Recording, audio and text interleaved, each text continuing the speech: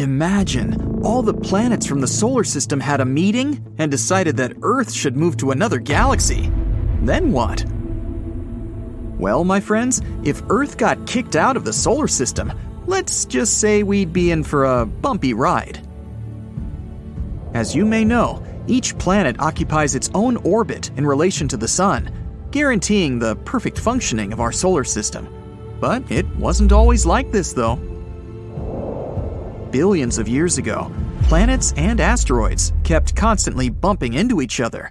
It took some time before each planet found its own personal orbit, and our system took the formation it has today. Now, as you may know, the most important organizing factor of the solar system is gravity. Gravity attracts every piece of matter to every other piece of matter in the universe, and the bigger the mass, the bigger the gravity. The Sun makes up 99.75% of all the mass in the solar system. It's precisely the Sun's gravitational pull that has kept Earth on a steady and reliable path. But it wouldn't take a surreal interplanetary meeting for Earth to go rogue. This is an actual possibility, an unlikely but real one. For instance, if any rogue planet or star were to travel close to the solar system, its gravitational force could mess up our planetary organization. And did you know that this has actually happened before?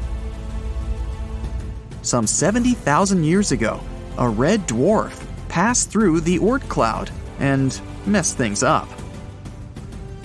The Oort cloud is an outer circle of space debris located on the edge of our solar system. It lies far beyond Pluto and the Kuiper Belt and surrounds the Sun in a giant spherical shell. Apart from the 8 planets and the Kuiper Belt, there is another asteroid belt between Mars and Jupiter.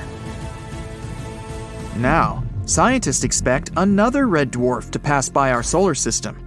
It's an orange star from the constellation of Serpens Cauda. Astronomers expect it to pass near the Sun in about 1.29 million years, at a distance of about 99 billion miles. This star has about 60% of the mass of the Sun, which would be enough to cause a great disturbance in our system.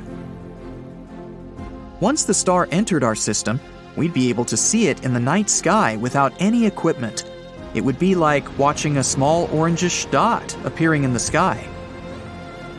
Over the months, it would grow bigger and bigger until we'd see it during the daytime. At a certain point, it would become so big and bright that we wouldn't be able to look at it directly. Just like people say we shouldn't do with the Sun, but we look at it directly anyways, right? At this moment, the night sky would fill with an eerie red glow, and after a few months, the orange star would start shrinking again, turning smaller than the Sun. But then, wait, the Sun is turning smaller too. Well, yes. The passing of Gliese 170 took Earth out of its orbit, and its gravitational force pulled us out of our natural alignment. Now the Earth will roam through the solar system until it reaches outer space. So, what would happen with our planet if this were to really happen? First, the Earth would leave what is known as the Goldilocks zone, also known as the habitable zone. It's a rather narrow part of the solar system where human life can thrive. What's its success secret? Water in a liquid state. Astronomers have discovered that Mercury also has water, but only in its northern and southern poles, where light never reaches. Pluto, the dwarf planet at the rear end of the solar system, is 30% water, but much of it is hiding under a thick layer of ice. If the Earth ever did leave its privileged place orbiting the Sun, it would travel around the galaxy at its orbital speed of 67,000 miles per hour. That's 1,000 times faster than a cheetah can run. Pretty fast, huh? So, in about more or less a month, humanity would see the red giant Mars on the horizon. By then, we would be getting around 44% of the sunlight we once had. If someone wanted to begin a new civilization, this would be the perfect moment. With reduced sunlight, it would be more difficult for plants to continue doing photosynthesis, so most of the flora on our planet would begin to perish. A few days after leaving Mars's orbit, our planetary spaceship would face its first challenge, traveling through the asteroid belt. It's a collection of small, rocky, metallic bodies. They're basically leftovers from the Big Bang that created our solar system 4.6 billion years ago. So, in a way, it's almost like we were traveling in time, right? Luckily for us, the distance between one asteroid and the next is about 600,000 miles. So, after passing one asteroid, it might take us a while before running into the next. If we make it through this journey intact, then we'll see the first gas giant in our galaxy, Jupiter. Up until this moment, our loyal moon has been following us as we travel inside the solar system. But, Jupiter's huge mass might steal our moon away from us. After all, Jupiter's gravity is twice as strong as Earth's.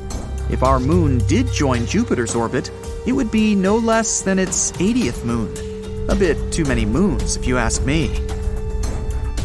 At this point in our travels, the Earth's atmospheric temperature would have fallen drastically to around -229 degrees Fahrenheit. So life on Earth would only be possible in very specific places. Most of our planet's water would be frozen at this point, but only on the surface. Thanks to the Earth's core activity, it would heat our oceans from below, allowing heat to escape and maintain some water in the liquid state. In fact, the Earth's core would remain active for billions of years after it has left orbit. In this scenario, microbes living near hydrothermal vents would thrive. But perhaps some life would also be possible near the heat provided by thermal vents above the surface, in places like Yellowstone Park. A great option for humanity would be to build cities deep underground. This would be our best bet if we wanted to keep human life on planet Earth. 10 years after our departure, we would be deep into the interstellar voyage. We'd be over 2.8 billion miles from the Sun. Our solar system would be nothing but a distant memory. If you were still living on Earth at that point, then you'd probably be coexisting with great technological advancements. Humans could build entire underground cities using geothermal energy. Maybe we'd even discover how to turn ice into power and create a sustainable and abundant system for fuel. Ice would also be our main source of water, and by then, the transformation process wouldn't be as expensive. Underground crops would thrive, but some plants would be better than others. Moss, fungi, and algae would be some great alternatives, as they are much easier to farm and grow in large numbers. This would mean that most of our diet would be plant-based, as it might be hard to keep grazing animals under the ground. Humanity could go on living thousands of years this way. If Earth happened to pass by some star with a habitable planet, we might even attempt to make a home on another planet. Spaceflight would become easier without the atmosphere in the way. So, the idea of venturing into other planets would no longer seem too surreal in this scenario. The only thing that we would rather not happen to us is Earth running into a black hole. If that happened, let's just say we'd all be turned into spaghetti. Not literally, but we would go through a process that is called spaghettification.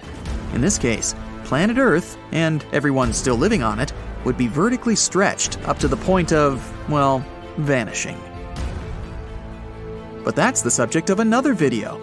Fortunately, even if all this could be true, we wouldn't be caught by surprise. Thanks to scientific and technological advancements, we would be able to predict if a star were to pass too close to our home planet.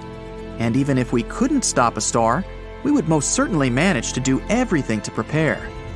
So, who knows? Maybe the future generations will be watching this video, surprised at how precisely we figured the future out.